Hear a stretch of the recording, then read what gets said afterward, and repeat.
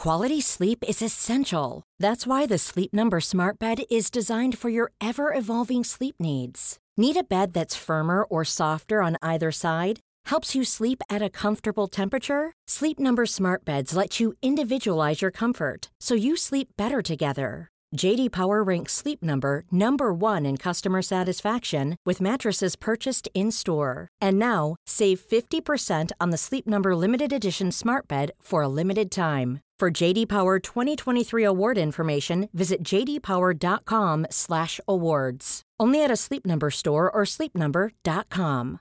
This is Paige, the co-host of Giggly Squad, and I want to tell you about a company that I've been loving, Olive & June. Olive & June gives you everything that you need for a salon-quality manicure in one box. And if you break it down, it really comes out to $2 a manicure, which is absolutely insane. It's also so easy to get salon-worthy nails at home with Olive & June. The difference between how your nails used to look when you did them yourself and now with the Mani system is a complete game changer. The best thing about Olive & June, too, is it's a quick dry. Dries in about 1 minute, lasts for 5 days, and full coverage in up to 1 to 2 coats. Visit oliveandjune.com/perfectmani20 for 20% off your first system. That's oliveandjune.com/perfectmani20 for 20% off your first system.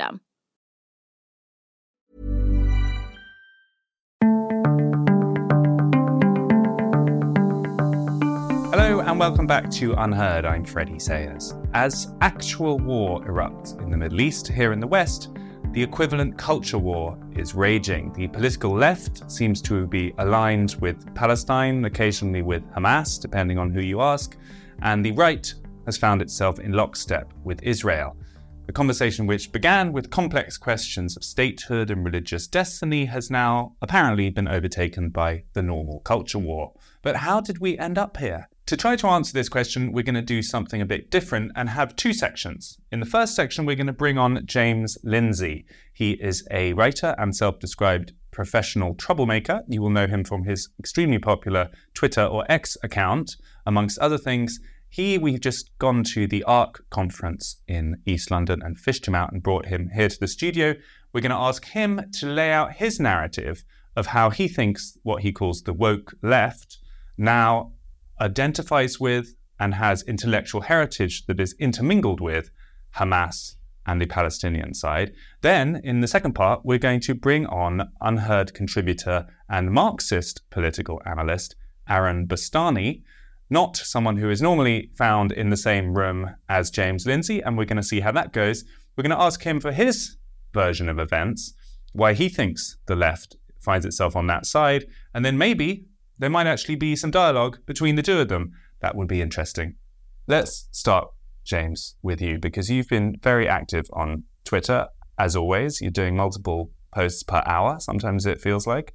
Essentially, you have been making the case that what you call the woke left have found themselves in a situation where they are now defending Hamas. Mm-hmm. And you've been tracing what you see as the kind of intellectual lineage, how they got from there to where they are now. Try and talk us through your argument. The Palestinian Liberation Project, let's just start with the word liberation. What does the word liberation refer to? Well, this was the kind of, it refers to, or referred originally to kind of communist liberation. And this was a term that got used to a lot of third world projects that were either helped along or informed or sometimes directly involved with Marxism throughout South America, South Asia, Southeast Asia in particular. I mean, what were the Viet Cong? They were a liberation army. What was going on under Che Guevara? There's a liberation front anywhere you look. Well, in the roots kind of politically behind Hamas, previous to Hamas, you have and behind the PLO in particular, Palestinian Liberation Organization, there's that L again. You have also the Popular Front, that's communist terminology, the Popular Front for the Liberation of Palestine, so the PFLP. And this is really a project of the globalist, or the global left. And as a matter of fact, it was a project of the Soviets. The PFLP, the Popular Front for Liberation of Palestine, was a USSR Marxist-Leninist project that was brought into the Arab world, into the Middle Eastern world, in particular to answer the West's incursion in 1948 with the establishment of Israel in in the region. So there's actually history there. Is what there's you're saying. It's not just an accident. leftist activism that underpins what's going on. And so the philosophical currents turn out to share in common. For whatever reasons, largely that there tends to be in kind of a reactionary Islam, a very prominent anti-Semitism that flares up. It turns out that a lot of Arabs were very sympathetic to the Nazis in the 1930s. The Nazis were not necessarily attempting to work with us at first, but they discovered it, so the history I've read goes. And in 1937 or so, they brought over an Iraqi who started to do radio for the Nazis, specifically for the Arab world, and was starting to feed this kind of propaganda in there. Now, a lot of people would argue that the Nazis are a far-right movement, but I still think that they're blatantly it's in the name, socialist, but a progressive movement. They had this concept of a perfectible society that could be made perfect through the machinations of dialectical materialism or dialectical effort. I feel like that's a whole other case. If we were going to discuss whether the Nazis are that's a whole other case. Let's leave that. Yeah, I want to leave that. What you're saying is there's an anti-Semitism there. Well, no. What I want to say is that there was an incursion of romantic nationalistic idealism, in other words, European philosophy that underpinned fascism, communism, and Nazism in various ways into the Arab world starting in the 1930s, a very deliberate propaganda push that, Britain has occupied the area of Israel before it became Israel. The French are in Syria. We're going to drive them out. The Germans, however, are your friends. That was the mode of the Nazi propaganda coming in there, which also tapped into anti-Semitic themes. So you had this. Again, the point isn't anti-Semitism or not. The point in this case is that you have romantic idealism, which is this fusion of kind of left-wing French and German thought getting injected into the region under the Nazis. And then this in the 40s and especially 50s, you find Jean-Paul Sartre going and visiting. You find his philosophy catching a lot of current. Even Simone de Beauvoir, the feminist, is, talk of the town in the Arab world. And you see this injection again of Marx and Lenin. And eventually, after he starts writing a little later, Frantz Fanon, this is your post-colonialist kingpin, I suppose, the father of post-colonial thinking, who wrote his Wretched of the Earth in 1961, Sartre with his famous foreword, and as a letter to Europe about what to do with the colonized nations, and saying that we have to, that the colonized have the right to, we'll use the word of today, resist by any means necessary, and including by violence, to reclaim not just their land, but their sense of who they are. And so this is getting flooded in this very violent decolonial project.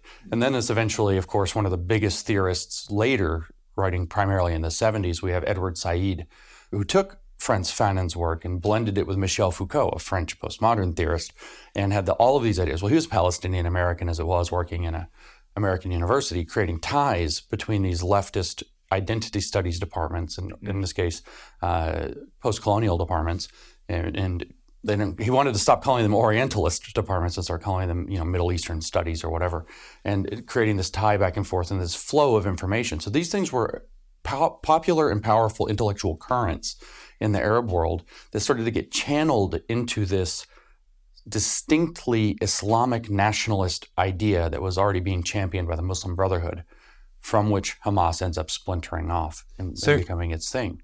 You could say, though, some of those ideas, romantic idealism, a sense of reconnecting with the earth, finding your identity to throw off people who would do you ill, could equally be said of the Zionist project, of the creation of Israel.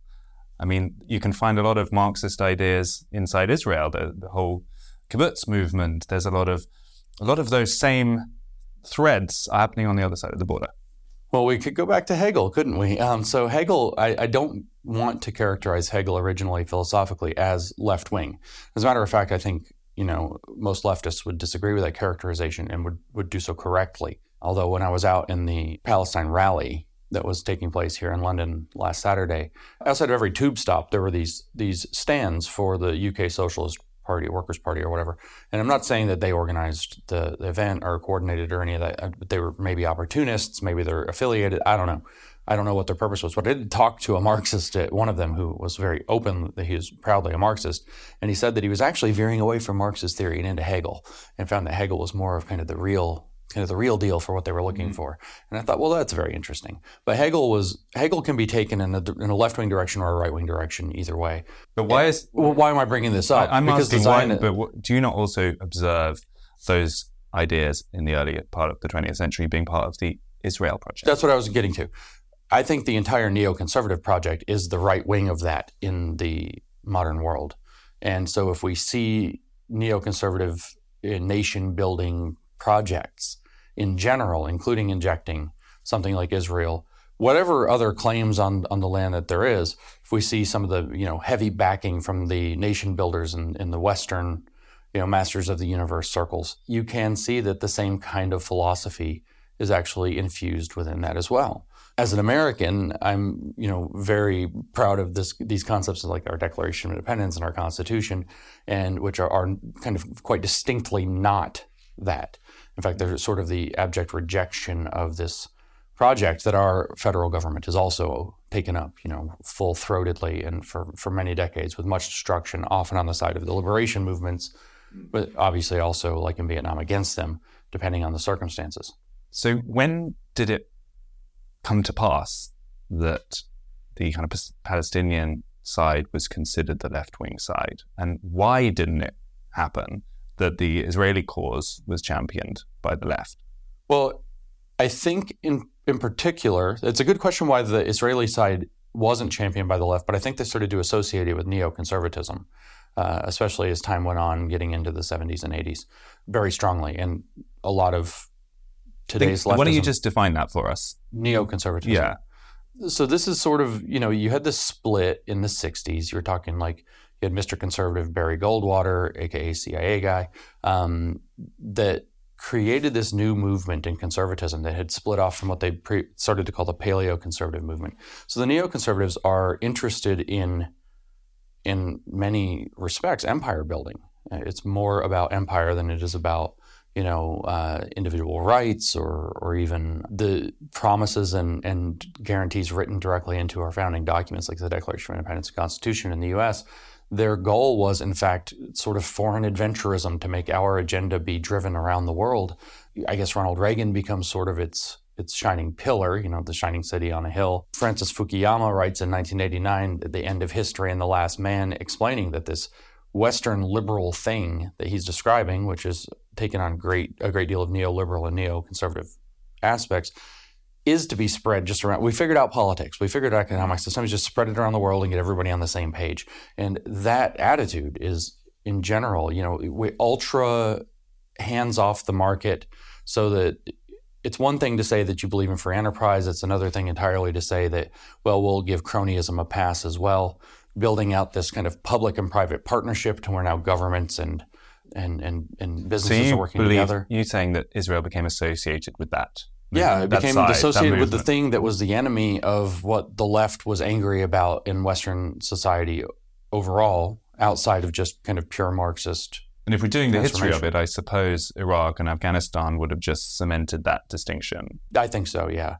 But there was the cause was taken up immediately with this, like I said, the original projects in Palestine were largely part of a global left movement. You'd have the Muslim Brotherhood that was also informing it, so it's a more complicated history. But what you do have is the solidarity already built between the left and that project that's called the Palestine Project, the Palestinian Liberation Project, whether it's the Popular Front for Liberation of Palestine, or whether it's PLO. And you see characters like Angela Davis, for example, saying that so Angela Davis is a very famous black feminist. Now, black feminist doesn't mean she's a black woman who's a feminist. It's a very distinct school of thought. It's the birthplace of intersectional theory, where it's no longer considered possible only to think in terms of the oppression by sex. You have to incorporate the oppression by race, but it's not sufficient to think only in terms of that either. You have to talk about how they interact with one another. This is where black feminism was coming from. So Angela Davis is perhaps the most famous of these new leftist black feminists, or the most influential early ones. She gave an interview and said that she was radicalized at first by her mentor, who was the famous neo-Marxist Herbert Marcuse at UCSD in California. And then she was radicalized for the second time, and more significantly, when she visited Palestine. And so there's been this traffic between leftists in what was the underpinning for the woke movement. And Palestine, for 50 years at least, seeing that struggle through that lens. My guess, if you wanted to give me to give the best guess that I can give, is what we said, is that they saw Israel being intrinsically related to a conservative, as they saw adventurism, or neoconservative and neoliberal adventurism, to have a stable, strong presence of Western values inserted into the Middle East, primarily to control the area and probably gain access to oil resources or something like this, that, cutting it down to the barest, most cynical bones. But on the other hand, they were already naturally in solidarity with the liberation movements that were taking place in the Third World, across the Third World, not just in the Arab world, while sharing philosophical commitments and interests with the broader Arab context at the time. So the strange thing, though, is that the US president is a Democrat. He's often accused of being woke. He's accused of entertaining woke ideas, etc. But he's been very solid on his support for Israel. It was kind of remarkable that in the days after the October the 7th attack, none of the usual language about caution on both sides was present. It was support to an unusual degree for Israel. So tell us that bit. Why is it that the, as it were, center-left in the US is not infected with apparently any enthusiasm for the Palestinian cause? Well, they're caught between a rock and a hard place. Their base is 100% pro-Hamas vis-a-vis Palestine, but they have these deep American commitments, many of which are hangovers from a broad neoliberal regime that's stretched back for half a century or more. And they're caught between a rock and a hard place. If they come out full-throatedly for this, whether we want to call it Hamas specifically or Palestinian project, that's going to be a virtual electoral suicide, at least in the present-day United States. However, if they don't back that, then their left flank, which is now sizable and rather incredibly powerful, especially in young people, is going to cut them. But there's just too much momentum between the relationship between Israel and the United States and the West more generally for too long for them to just abandon it all of a sudden, especially on these terms. And yet you're not seeing protests like the one you attended here in London taking place in the US. Well, on some campuses perhaps, but nothing like that scale. Apparently Saturday, even while we were having the one here in London, there was one of not, I think, identical scale, but maybe within an order of magnitude, in Dallas, Texas. So there are large ones. I was even in Omaha, Nebraska about a week before. It was right after the massacre on the 7th. And there was, not sizable, but there was even a rally there downtown in Omaha, Nebraska. So it is flaring up even off of the college campuses, primarily on the college campuses in some high schools. But there was a very, very large rally in Dallas, Texas as well. And the feeling of it is extraordinarily similar to the Black Lives Matter riots and protests of 2020. There's all of a sudden a very large number of people. They're all chanting roughly exactly the same thing. They're trying to chant something that feels impossible to disagree with, about liberation for an oppressed people. The amount of people with the speed in which they've turned up, it just has these echoes. It's not the same, but it has these echoes of the BLM rights. So is your contention that maybe some of the same people are getting enthused about the Palestinian cause I think a few years ago? I think it's roughly the exact same cause. I mean, really, BLM is Black Lives Matter, but it could very easily stand for, and if we go backwards in history just a little bit, Black Liberation Movement, we have the same L all over again. Quite literally, that's what it was based out of, was Black liberation. That's what brought into Black feminism, created intersectionality that gave all of the thrust to the critical race theory-driven BLM movement. So where you get a bit more controversial is that you actually see echoes in Hamas's view of the world with some of the woke ideas. Is that fair? Yeah, actually. So what are those echoes? You have this same idea that there is an oppressed minority that is being oppressed by a dominant power that's almost got demiurgic control, if I might use a really fancy word. Demiurge is the great spiritual imprisoner of man. So what do they call Gaza? An open-air prison. Everything's a prison. Something's a prison. Everybody's locked down in a prison that you have to get liberation from. you're locked down in racism that you have to get liberation from. You're locked in the wrong body that you were born into and assigned a sex that you have to get liberation from. It's the exact same kind of current. I mean, you would say, though, it's kind of a different, it's quite a stretch to think of yourself as locked in the wrong body or locked in by racism, whilst the people of Gaza genuinely are locked in. I mean, they can't move in any direction. It's a little bit more literal in that. It is more literal, but I don't think that matters. The underlying mentality is that dominant powers impose a circumstance upon those that they oppress, and that those that are oppressed by that power structure must band together and resist by any means necessary, whether it's to seize the means of production, whether it's to dissolve the sex binary, or whether it's to, drive out the influence of whether Israel or Zionist or Jews, depending on who we're talking to, from river to sea. The mentality is the same, whether the circumstances are identical or not. But woke kids on college campuses, or indeed civil servants or people in corporations, are not in favor of slaughtering innocent people. So, we should at least make this clear that, the Hamas ideology seems to be in favor of murdering innocent people, whilst the woke people you're shouting about daily are not. I don't know that that's actually true. There are the reason that I do what I do today is because when I was writing the fake academic articles, we've spoken about those here on the show before ourselves. When I was writing these fake academic articles, one of the peer reviewers wrote back to me and had said in the peer review of our paper, which was that we were going to abuse kids to teach them about privilege so that they could experience oppression and learn about it and all this. And we said that we would do this, but we'd do it with compassion, trying to be funny. And they said, you can't use compassion. That might recenter the needs of the privileged kids. And we thought that that's an alarming statement. And in fact, I said that has every undercurrent, the seeds of a genocide. Well, Frantz Fanon is not some obscure character in leftist academic circles. He is kind of a pillar.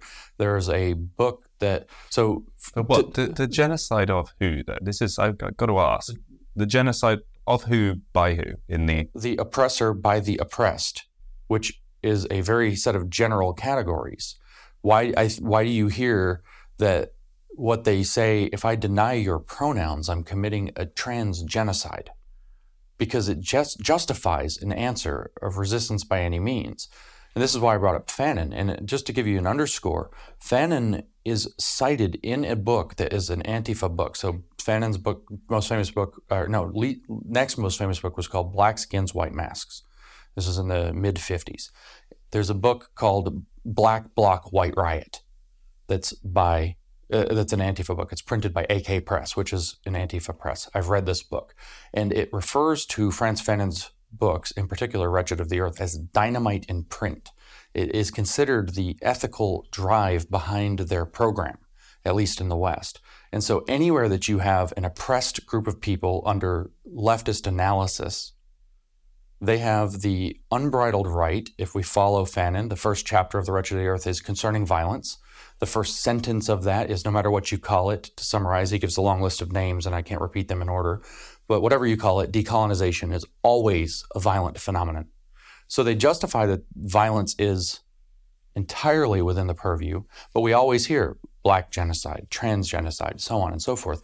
Well, I refer to this phenomenon as the iron law of woke projection. They're telling you how they think about how the world is operating, and if that's what they feel is being done to them, what would they feel is justifiable to do in return? Are you just making a kind of academic point that there are echoes between these, or are you actually suggesting that there are the seeds of genocide in countries like the United States, and if you fast forward enough decades, we might see it? That is why I do what I do, is I saw those seeds of genocide when the peer reviewers told me in that paper, yes, put people in intentional discomfort to help them understand their position of privilege.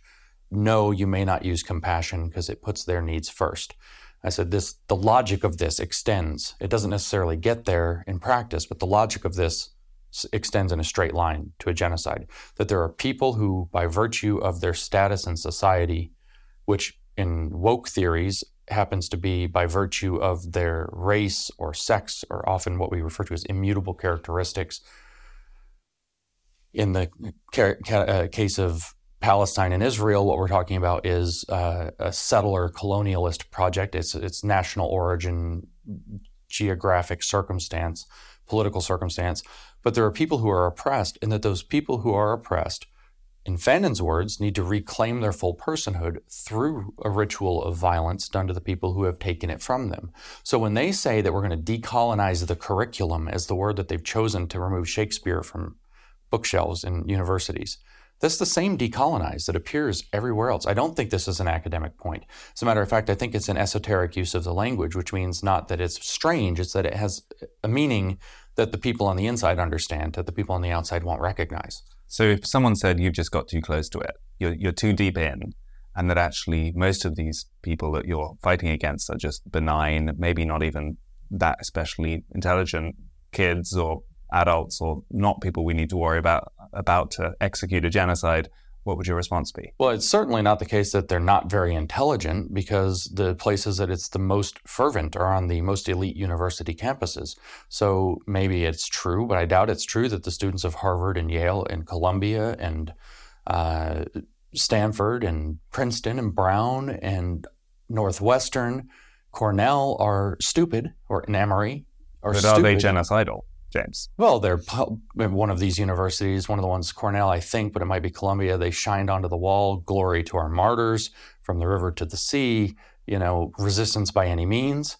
And we've seen them willing to commit career suicide on any of their enemies. We've seen them willing to visit violence. For example, the case where Riley Gaines went to speak at a university in San Francisco, and they literally locked her in the room and held her for ransom and attempted to make her miss her flight unless she paid them money to be allowed out of the room. She was punched by, as she describes it, men wearing dresses. So the violence is there. The undercurrent of violence is there. How long does it take till it erupts in something even bigger? So you actually believe, we're going to come to Aaron in a second, but you think that the US and Western countries like it are actually in the throes of a revolution? Cultural revolution, exactly like what was visited on China in the 1960s. And your response to it is to fight the ideas daily on social media and in articles and on appearances like this. Yeah, and in books and on public speeches and everywhere that I can to talk about the issue. Do you think you're winning the argument? I think it's less clear about winning over here in the UK, but in the United States, there is a movement now that is many millions strong, that is very informed. I am now quite optimistic. I watch something come up, for example, this particular conflict, which is different than some of the ones that have come up in the past for a wide variety of reasons. But I watch these things come up, and I watch the reactions of people. It used to be, whether it was Ukraine conflict, whether it was COVID-19, whether it was BLM in 2020, where just such a body of the population got sucked in almost without asking questions. Who's behind it? Why is this happening? Why is this happening this way? Why are they having that fist everywhere? That's also the same fist that was shown on the Bolshevik posters in 1917. Why is this happening?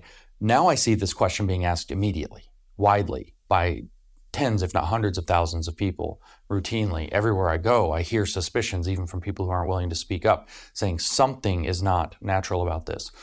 So I do think whether we're winning or not, it might be too early to say, but I see every indication that people are getting informed of what's really happening and what it takes to stop that without having to resort to the traditional overcorrection error, which is fascism. What dialectical political operators, to be very specific about what I mean, so this would be your Hegelians, your Marxists, and so on, what they can't accomplish through agitation from the left, they will accomplish through agitation from the right. So I'm very afraid. So if they can't punch you with the left hand, they'll punch you with the right. If we're all looking at the left hand now, you better watch out for the haymaker from the right that's coming to get you. And I think that we are likely to see an attempted infusion of energy and cash and all of this into a far-right movement that is right at that edge of giving in and wanting that catharsis we're going to purge the society of woke or Muslims or whatever it is that they're angry about. And you're not worried you're contributing to that by being so kind of forceful on social media? Well, those people hate me, so I think I must be doing something right. Those people very vocally hate me. They've told me that they will convert me or kill me on more than one occasion. So I must be doing something to throw a wrench in their gears. So they'd also told me they're willing to use my work so long as it's useful to them, but then they'll force convert me or kill me. So I don't know. I don't think I am, because I always hearken back to individual rights, property rights, the fundamental principles of the inalienable rights of life, liberty, property that are the beating heart. All of the other errors that got, whether it's Locke's idea of a blank slate or whatever else that got incorporated into to liberalism early on, the beating heart is that we are people with inalienable rights who consent to be governed by lending political authority to people. So I am fearful that this thing will take off. I'm less fearful that I'm contributing to it, because they viscerally hate me. And I do call them out. I fight a two-front war virtually constantly. I do not believe in what the internet calls a netter, which is no enemies to the right. I've noticed every no enemies to the right fool will attack I don't like left-right exactly here, but just for the sake of argument, somebody a centimeter to the left, they'll attack, but they could be a mile to the right and you can't attack them back. And I know I've mixed my metric and imperial, but we're in England, so everybody can deal with that. I am worried about a fascist uprising, but I think that the main current in the US and Canada right now is a classical liberalism. Life is full of awesome what-ifs, and some not so much, like unexpected medical costs. That's why United Healthcare provides Health Protector Guard fixed indemnity insurance plans to supplement your primary plan and help manage out-of-pocket costs. Learn more at uh1.com. It's that time of the year. Your vacation is coming up. You can already hear the beach waves, feel the warm breeze, relax, and think about work. You really, really want it all to work out while you're away. Monday.com gives you and the team that peace of mind. When all work is on one platform and everyone's in sync, things just flow. Wherever you are, tap the banner to go to Monday.com. I'm Sandra, and I'm just the professional your small business was looking for. But you didn't hire me because you didn't use LinkedIn Jobs. LinkedIn has professionals you can't find anywhere else, including those who aren't actively looking for a new job, but might be open to the perfect role, like me. In a given month, over 70% of LinkedIn users don't visit other leading job sites. So if you're not looking on LinkedIn, you'll miss out on great candidates like Sandra. Start hiring professionals like a professional. Post your free job on linkedin.com/people today. Quality sleep is essential. That's why the Sleep Number Smart Bed is designed for your ever-evolving sleep needs. Need a bed that's firmer or softer on either side? Helps you sleep at a comfortable temperature? Sleep Number Smart Beds let you individualize your comfort, so you sleep better together. J.D. Power ranks Sleep Number number 1 in customer satisfaction with mattresses purchased in-store. And now, save 50% on the Sleep Number Limited Edition Smart Bed for a limited time. For J.D. Power 2023 award information, visit jdpower.com/awards. Only at a Sleep Number store or sleepnumber.com. Thank you for that, James. We've now been joined by Aaron Bastani, fresh out of a taxi from the Novara Media offices, which has become something of a hub for the pro-Palestinian narrative here in the UK. What account would you give of why it seems to be that people on the left support Palestine and people on the right seem to have more sympathy with Israel? What's your account of that? Well, firstly, I'd say that's quite a recent thing. So if you look at the formation of the State of Israel in 1948, one of the first people to sort of recognize it and support was the USSR at that time under the leadership of the helmsmanship, as the left would have said at the time, Joseph Stalin. And there was also a predilection amongst the British establishment to actually be quite Arabist.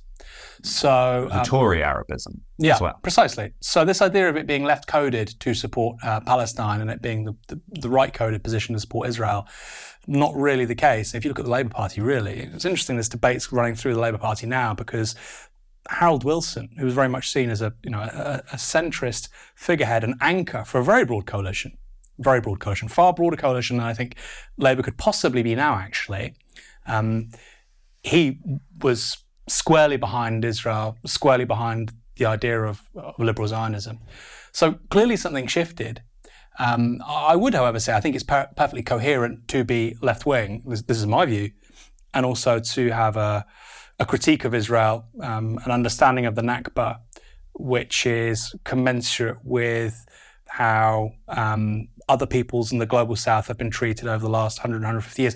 I don't think it's inexplicable. We might disagree about the conclusions there, but I think you can look at that set of phenomena and say, Okay, that kind of makes sense. But I think it's important to say from the start, it wasn't ever thus. So when did it shift and why, do you think?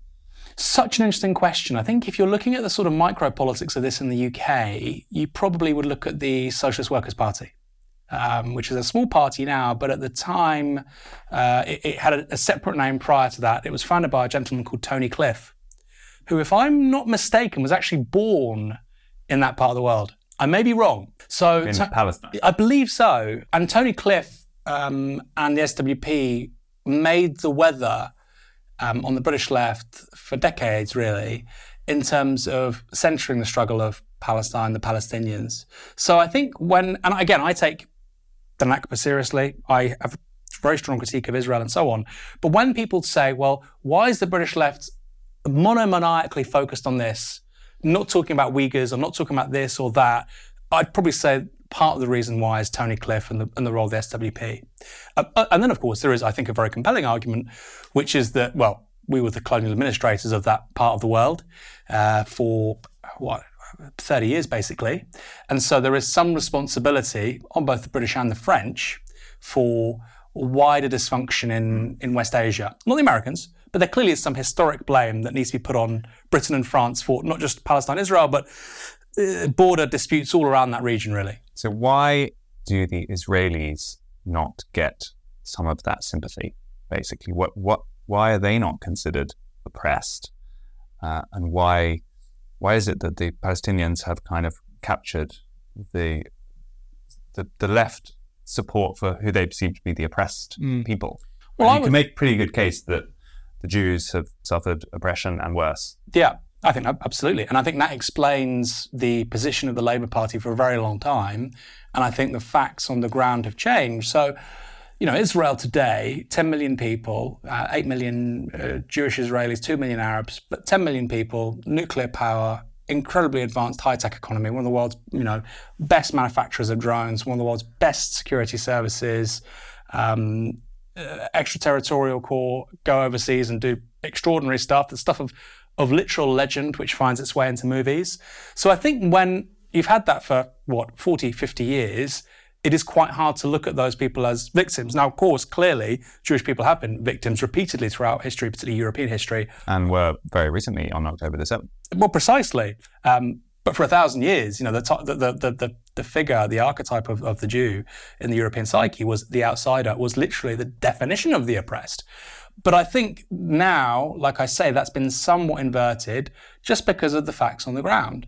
It's hard to say that this nation is oppressed when they have nuclear weapons, this extraordinary military capability, this extraordinary air force, high standard of living, and then on their doorstep is effectively an open-air prison. Now, we might again disagree about that definition, but clearly, if you had a choice to live in Israel or Gaza, I think 99.9% of people would say Israel. So I think that's the facts on the ground are why people wouldn't say that. What do you say to James's idea that there is something about, for example, what you just said, the open-air prison, there is something about this sense that Gaza and Palestine are not only oppressed but imprisoned that chimes with woke ideas of kind of imprisonment and liberation that means that ultimately they give a pass to violence such as we saw on October the 7th and find it hard to condemn it because, as James put it, there is a kind of genocidal apology built into the woke left ideology.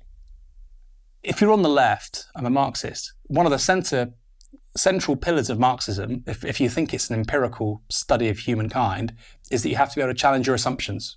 Otherwise, it's an orthodoxy, it's a dogma, and that's the worst kind of Marxism. So clearly, I think some of the assumptions, I'll talk about the British left because I'm familiar with that, I think in terms of what anti-racism means and what it looks like, were wrong, right? I think we realised that, I think probably the last 5-10 years, that you don't have to be brown or black to be racialised, discriminated against, treated objectionably. Now, that was clearly obvious to anybody who was going through Buchenwald or, Auschwitz in 1944-45, as many Brits did, or Americans did, or Russians did.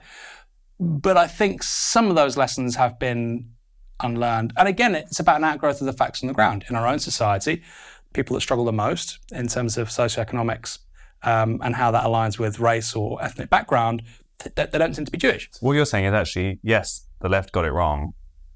They allowed themselves to become too critical of Israel, and now there's an adjustment that No, you I would say support, I would delimit criticism of Israel from its treatment of Jewish people. So, for instance, I think these are two discrete questions, which, you know, there is some sort of current going both ways, which is to say, I think, say, 5-10 years ago, if you were to say Jewish people are subject to racism in this country, I think most people would say this is ridiculous. Don't be silly.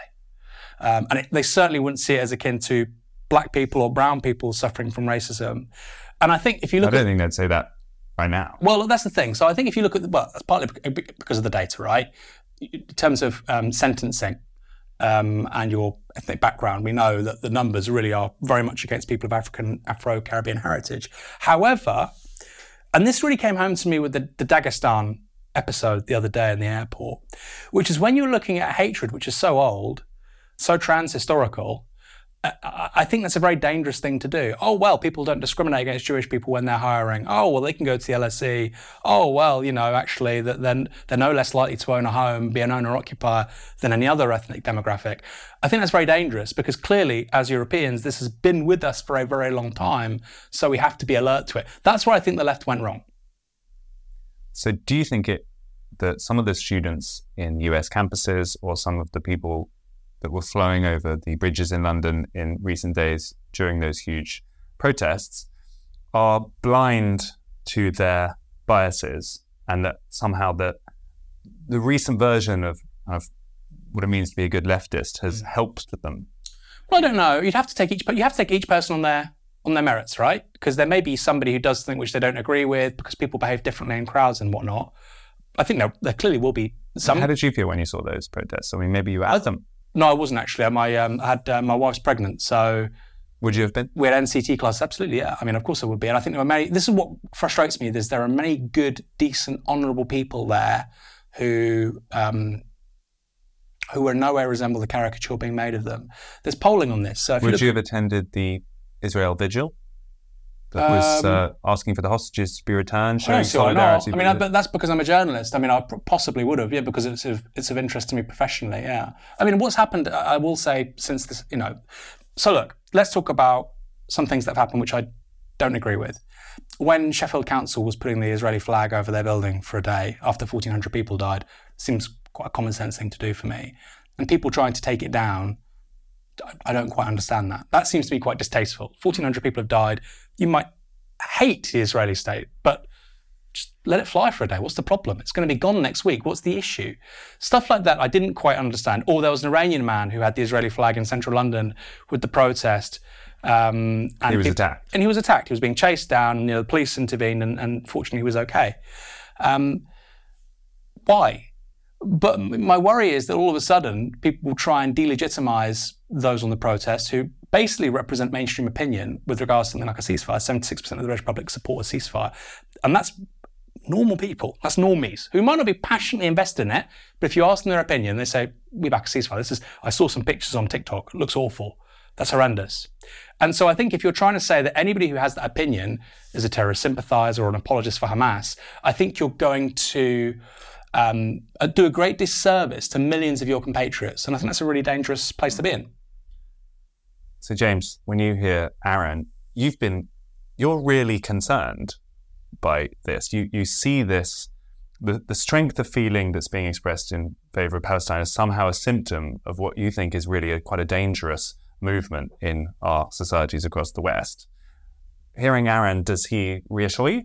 Do you think maybe it's not so bad after all, or is he himself deluded? It is a bit reassuring to hear this level of thoughtfulness from an openly declared Marxist here in Britain. What I'm worried about primarily is this behavior, like I said, on these college campuses and in some of these demonstrations. But I don't think the majority of that protest was woke. But the majority of what's happening on Columbia University campus or Yale or Harvard, maybe, I don't know, Oxford or Cambridge, I don't know what's going on over here in the universities, that's woke. That's different. And I am extremely concerned about the woke phenomenon. And when you see some of these, again, like I mentioned earlier, slogans like resistance is not terrorism and by any means necessary, and then glory to our martyrs. put up by projector on the outside wall of a building at an elite American university with the big protest happening, where you're seeing kind of school after school where they are barricading Jews into rooms or going on Jew hunts and things like this. These videos have been going on social media. Of course, you always have to ask how much of this is representative, how much of it's legitimate, how much of it's propaganda. And you think some of the energy for that comes a bit like the woke phenomenon, from this idea that the oppressor can use any means to defeat. Sorry, the oppressed can use any means to defeat the oppressor, up to and including violence. I think that's the legacy of Fanon and Said on post-colonial theory as it's brought into the intersectional aspect of woke, yeah. And I think that was the energy behind the property damage and occasional deaths that occurred under Black Lives Matter through 2020 and into 2021 to some degree. Aaron, what do you think of that concept? That somehow the current version of these woke ideas pretty much allows the oppressed to do whatever they like in terms of defeating the oppressed. I think actually, they have quite a realistic, and this is from a small c conservative point of view, they have quite a realistic view of politics. They view politics as the continuation of violence by other means, which is that's not an outrageous thing to say. That is a very conservative definition of politics. And how do you suppress, and we can talk about Freud and civilization as discontents, how do you suppress those impulses and make sure they're mediated in a civilized way that's commensurate with liberal democratic society? That's a question we all have to try and answer. But I think that the idea of what politics isn't particularly inaccurate. I mean, that is what it is. And I think that doesn't mean you think violence is legitimate. But you have to understand that, for instance, a political settlement, such as is the case with Israel-Palestine, of course, is predicated on violence. It's predicated on a kind of structural violence that somebody like Fanon will be very, eager to highlight. The question is, politically, how do you change that? Now, you're saying, I think this is probably quite a fair assessment, is that their theory of change is predicated upon deploying violence. And I think that's an interesting one. I suppose from a Western perspective, what's the most useful thing that somebody in the West can do for Palestinians? I suspect it's not hounding Jewish people or pulling down Israeli flags or saying racist anti-Semitic chanting. So for me, obviously, a lot of that stuff should just be obviously condemned. And I suppose the question is, you're saying that Jewish students are being hounded through university libraries or whatever. What I don't understand is this doesn't need to be a moral panic. That's illegal. Where are the police? Why aren't people being arrested? This shouldn't be the topic of a conversation on social media or a hashtag or, oh my God. Why aren't they being arrested? Well, I don't know. That's a matter of the police, isn't it? But that's my point. Or I do have a potential part answer. It's a separate issue. Yeah. But I think that there's some isomorphism. So I mentioned earlier my friend Riley Gaines, who spoke. She just went to speak. She wasn't doing anything particularly provocative. She didn't go out. She didn't throw any punches. She didn't try to rattle anybody. She didn't do anything even beyond the level of provocation of giving a public talk at a university in San Francisco, and she was locked into a room and barricaded in. Well, it turns out she was also barricaded in with San Francisco police. And there they are with the guns on their hip and the whole thing, and they're being held hostage. And I mean literally held, this isn't a metaphor. They were saying, give us money, give us ransom, or we won't let you go, which means they were being held hostage in this room. And she went to a police officer and said, can't you do something about this? And he said, we can't, because our department has to be seen as in solidarity with these people. And so this issue of solidarity, creating that, you say this is illegal, but if it's de jure illegal but de facto not illegal because there's an ethos of solidarity that suppresses the law under a doctrine of liberating tolerance, then in effect, it's not illegal. And it's already transgressed from the point of being within control to out of control if you're seeing people being barricaded in, these, young Jewish students likely fearing for their lives, whether that was a legitimate fear or not. Certainly fearing violence, of course. That's obvious, yeah. So, do you think that's true? Do you think the British police are afraid to intervene because they're worried about showing solidarity? No, I don't know. I don't know the case in the United States. But right, that was San Francisco specific. Yeah. No, I'm talking about it sounds entirely plausible and coherent. And that's what you've heard. But I think with regards to the UK, I'm going to defend the police for once, because I think that's very unusual. People on protest would say, they're saying they'll arrest me for having a St. George's flag, but that guy over there has a Shahada flag and he's fine. Of course, what nobody mentions is the next day that person is picked up and arrested and charged, right? And often is the case with protest policing in this country, and the British police has had long and storied experience of how to do protest. What they generally do is observe, monitor, collect data, and you'll be arrested a day or two later. How many arrests there have been? Quite a few. So, for instance, on the second demonstration, the very first arrest was, I've been told, was somebody from a spotter card, i.e. from the previous week's protest. That was the very first person arrested. And that's a very common way of dealing with these things. So what you'll see in social media is this guy with the St. George Cross, he's being threatened with arrest. Nothing happens to him. I mean, you probably saw this. Nothing happens to him. I thought that was daft personally, but nothing happens to him.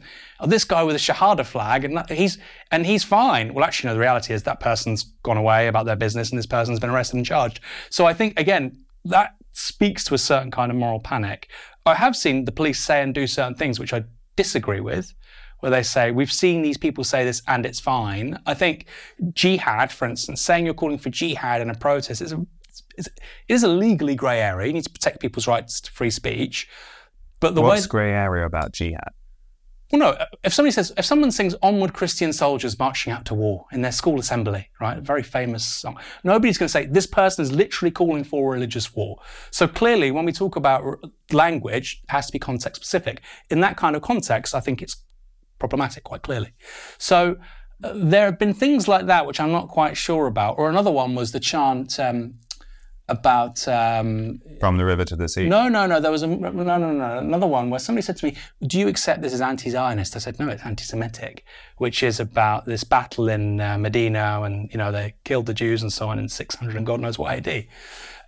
If somebody sings something like that, again, that seems to me incitement to racial hatred. That seems to me violent, racialized speech. So I think the police sometimes have a hard job of it because of social media, but then there have been other moments where I just think, you're not really doing your job there. And they don't seem to be taking it very seriously. And finally, I'll finish with this, you see high-profile football matches, you may be not familiar with this English soccer match, somebody's holding up a phone with a young football fan who's died recently, the police track that person down 2 days later, they're charged, blah, blah, blah, blah, blah. Okay, what they've done is awful. I don't even know if it's illegal, frankly.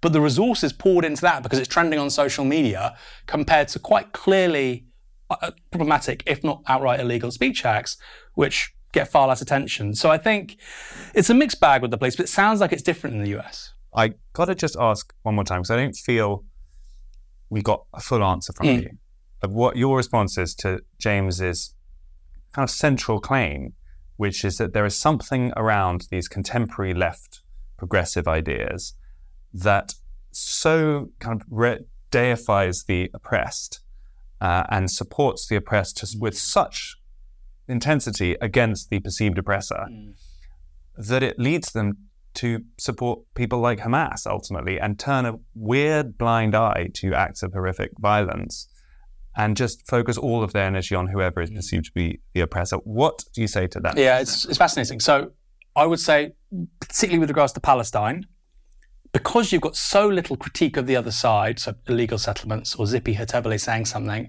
they would say, well, you haven't condemned illegal settlements.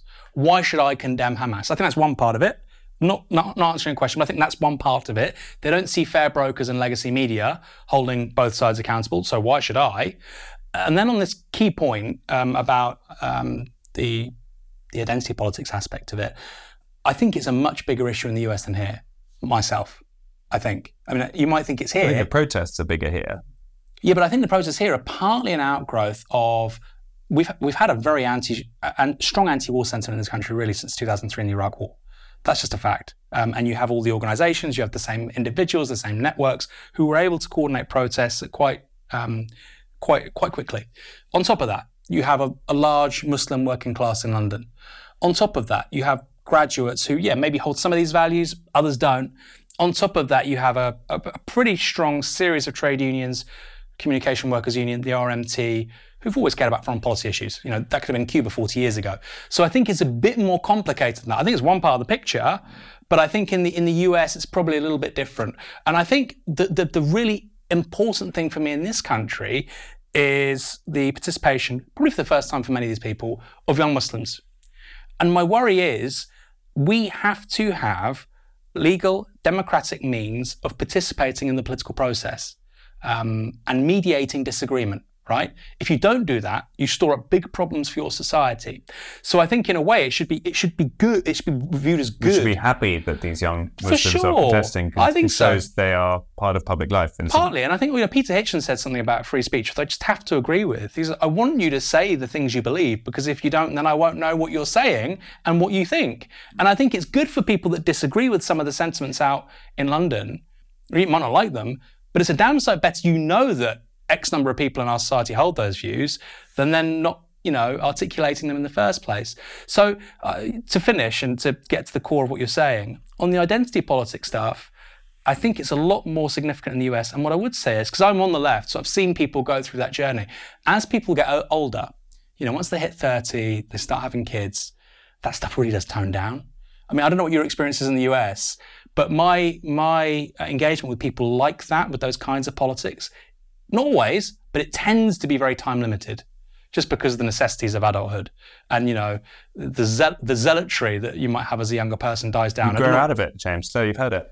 Well, it's complicated, but generally, yes. Generally, yes. The responsibilities of life, I think, is one of the big mediators. What I see in the left in the U.S. is that who's showing up to not these specific Israel-Palestine, that we'll take that off the table, but the general kind of, oh no, Moms for Liberty is having a meeting somewhere, so let's show up in the parking lot and protest hate in our community or whatever. Who shows up? It's a contingent of college-aged people, which is what you would expect, and then it's kind of if I might be so bold, the boomers who were radicals in the 60s who are still doing it, and their children are cats now, but they've never left their, maybe they do have grandkids and maybe they don't, but they've left that behind. There's this big gulf in the middle where the middle-aged people, 30s and 40s and even 50s, are much less, they're present, but in very small numbers, relatively speaking. I don't know what happens as far as the sentiments go in that middle group, because they tend not to be there. The exception to that rule is what a lot of times the conservatives in America call the suburban wine moms. So these are moms that are in their 30s and 40s who are so desperate to signal their inclusion that they're dragging their kids through who knows what, usually sexual identity politics more than race identity politics, but some of both. I'd like to end on this question of what should be allowed. Because earlier when you were talking, you were saying that some of these statements were, I think you said they were problematic, troublesome. Should they be illegal? Should it be legal, for example, to say from the river to the sea, Palestine shall be free? I mean, being an American, I'm not fully what you might call a free speech absolutist, which kind of gets into the weeds with, incitement and these other things. But no, it shouldn't be illegal. And I agree with the point raised by Hitchens, which is I want to know what people believe. I want to know who believes what. I want to hear what they are saying.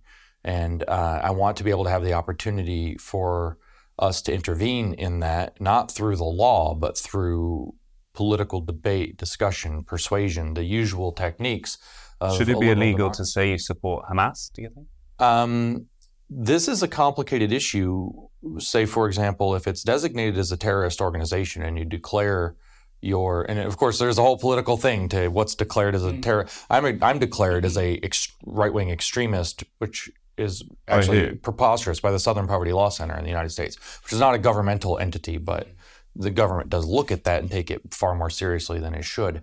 So there is the problem of illegitimately classifying something as a terrorist organization. But let's, for the sake of argument, claim that Hamas is designated legitimately as a terrorist organization. Declaring open support for a terrorist organization is a different thing from declaring open support for a political organization.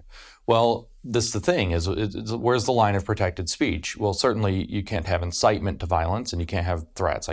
I can mouth off to you all I want, but I can't say I'm going to hit you. Yeah. And all of a sudden, I know you guys have slightly different free speech rules than we have here, or than we have in the U.S. So in the U.S., I have no right to tell you I'm going to break your nose, right? Unless I'm doing it in this way, in the minute. At that point, you are fully justified, literally, I think, in shooting me. In most states, once there's an imminent threat. When you start to declare open affiliation or support and affiliation are actually different too, for a terrorist organization, illegal is probably, in the sense of immediately illegal, like go round you up for your speech or arrest you for your speech, probably not. But I would be very hesitant to say that that the law enforcement shouldn't open a file on you and start figuring out what that leads to. Have you been surprised by how many of the nominal free speech warriors on the political right, when faced with this particular controversy, suddenly seem to be very keen to lock people up, ban particular forms of expression, in some commentators' case, evict them from the country, rescind their citizenship? Yeah. Has that surprised you? No. The pressures that psychological and social pressures, which you were even referencing, where you feel like you have no options, where you feel like, and whether it's legitimately or through propaganda, that the law doesn't resolve the conflicts for you, builds a pressure up that eventually causes people to start to demand extreme solutions. I think that this has been a problem on the woke left in particular for a while, where they have started to demand very extreme, literally that's the word, is demand, very extreme solutions. We demand that the campus reorganize itself if it's a campus issue completely to satisfy our whims. A lot of these people are people who you might normally consider on your side, in a Twitter fight or something. These are people who are been outraged about their curtailments to freedom of speech on trans, on COVID, on so many other issues. Yes. And now this one, they hear people they don't like saying things they don't like. They want to shut it down. So I don't want to be this guy, but I just want to point out that these people are not on my side. I've been very vocal that they're not on my side. I'll grant it and make some argument in a minute, but I fight a two-front war every day. I fear both a radical left and the radicalized right that will respond to it. And I fear both of those almost at this point in equal measure. I am very concerned of a fascist response. I'm very concerned of that gaining momentum and the desperation. Interesting. Very, very concerned about that. And I'm not at all surprised to see in this moment of something that's so emotional for people that taps, you're talking about 1,400 dead by a surprise attack. In some stuff quite brutal, that taps deep into an emotional response of, oh my God, we have to stop this by any means. I don't sympathize with that outside of, recognizing where it comes from, but I very much worry that it's easy to channel that into a reaction that then just perpetuates kind of this escalating left-right dynamic that eventually spirals out of control and could threaten to break civil society. Aaron, have you been surprised by what I just said, by the degree to which people who you thought of as free speechers turned out not to be? Yeah, it seems very selective, isn't it? Where free speech is meant to apply. Just to be clear, if you think that the only people that should have free speech are those who agree with you, or the people that deserve freedom of assembly would be those you would personally assemble with, that's pointless. If you're not extending those rights to people you disagree with, they literally have no value. I get the point about, look, it's obviously been a really horrific series of events stretching out now over the best part of a month, but that's precisely when you need to uphold your principles the most. People before the First World War, you had pacifists, you had people who were against war, left, right and centre. But the minute that the Kaiser goes into Belgium, all of that, drops. And Europeans engaged in a suicidal war, frankly, for 4 years, which should never have happened. And it was one of the great tragedies of humanity that it did happen. So I think it's precisely then that adults need to actually, call upon these principles. And I think that free speech is so important. I know it's important, particularly as somebody on the left, right? Because I've seen what happens where you do have, and it is a tendency of radical politics, left or right, to look in, purism. You want the smallest possible number of people, and like you say, maximalist political ambitions, right? If you don't have the maximalist position on this, you're awful. You're, by virtue of not adopting that, the enemy. Well, hold on, I'm 80% of the way with you. So it's having seen some of those tendencies, I don't think it's quite as bad here as it is in the US, some of those tendencies up close and personal, literally personal. That's why I have such a great respect and reverence for free speech. And I think if you don't, and look, this is really, I hate to borrow a gendered term, but this is sorting the men from the boys as far as I'm concerned with regards to free speech and your commitment to it.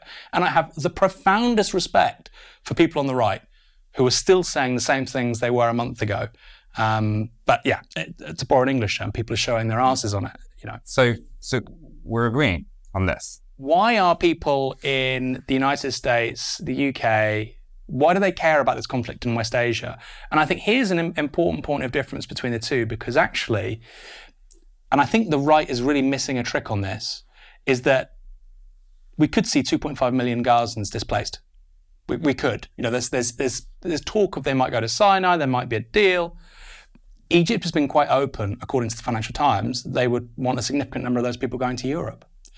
And I find it strange that given European publics care so much about refugees, they clearly do. Look at any country's European election results over the last 15 years, quite obvious. And yet conservative politicians in this country are cheering on the potential displacement of 2.5 million people in Gaza, and many of those people maybe will come to Europe. It clearly should be, if you care about that, not having huge numbers of refugees coming into this continent, it clearly should be foremost in your thoughts to minimise displaced people in your near abroad. And we have a very recent experience of this, which is Libya in 2015. 1.5, I think, the vast majority of 1.5 million people who entered Europe that year as a part of the refugee crisis, they came from Libya. And what did we do with regards to the Libyan regime several years before? We decapitated it. And so I still think it's incredible, really, in 2023, that the right in Britain isn't drawing the dots between our foreign policy, which often leads to instability somewhere like Libya, and the fact that millions of people are coming over here. They say, we don't want any refugees, but yeah, that's absolutely fine if you want to displace 2.5 million Gazans. There's clearly a causal relationship between those two things. I find it remarkable conservatives aren't alive to that. Are you allowed to that? Yeah, I actually don't think that that's a bad point at all. And if I might do one in turn, what I see as the left, to turn your phrase of missing a trick, is that it's very clear that Israel has at least claimed that their enemy is not Palestine or Palestinians, but Hamas. And there is another solution other than merely ceasefire, which is, well, what about the Hamas leadership? What are the Palestinians doing to rectify that situation? You never hear the left here in the West asking about that question. Well, is Hamas distinct from Palestine, or is it the single cause of liberation with Hamas as its leadership? Is that a legitimate leadership role? Is that legitimized by Fanon or whoever else? What is it philosophically that's preventing them from being able to make the distinction that I think not every, but many people to the right of center are making, that Hamas is a distinct organization with a charter that's very clear about its intentions, with a very clear philosophy, from this broader context of 2.5 million people, say, in Gaza. I don't know what the solution is in practice. Do they try to help the Israelis find the terrorists, so to speak, and round them up? But just as far as something I see the other side, the left side, lacking some perspicacity on the issue, that's a point where I'm curious as to, especially with the woke left, it's just this completely bulldozed, unnuanced territory. See, that argument would have a lot more water if you weren't seeing illegal settlements in the West Bank, if you weren't seeing people being killed in the West Bank, not in the same numbers as Gaza, but we have seen people being killed in the West Bank, because the Palestinian Authority runs the West Bank, not Hamas. The Palestinian Authority recognised Israel, the PLO recognised Israel in the Oslo Accords, and every day since that recognition, there have been illegal settlements into the West Bank. So if you had a situation where Israel was treating the West Bank positively, no illegal settlements, then I think that argument would be a very strong one, right? Well, look, we treat these guys perfectly well because the Palestinian Authority is in charge. Where Hamas is in charge, there are problems. That's because of Hamas. That'd be a very logical, compelling argument, but the West Bank isn't treated particularly well. So, but, I wish it was. We've done a lot of agreeing. We could talk about Trump in this regard then, because Trump did bring, at least, the Abraham Accords and some peace to the region, some stability for a time. What do you think of that?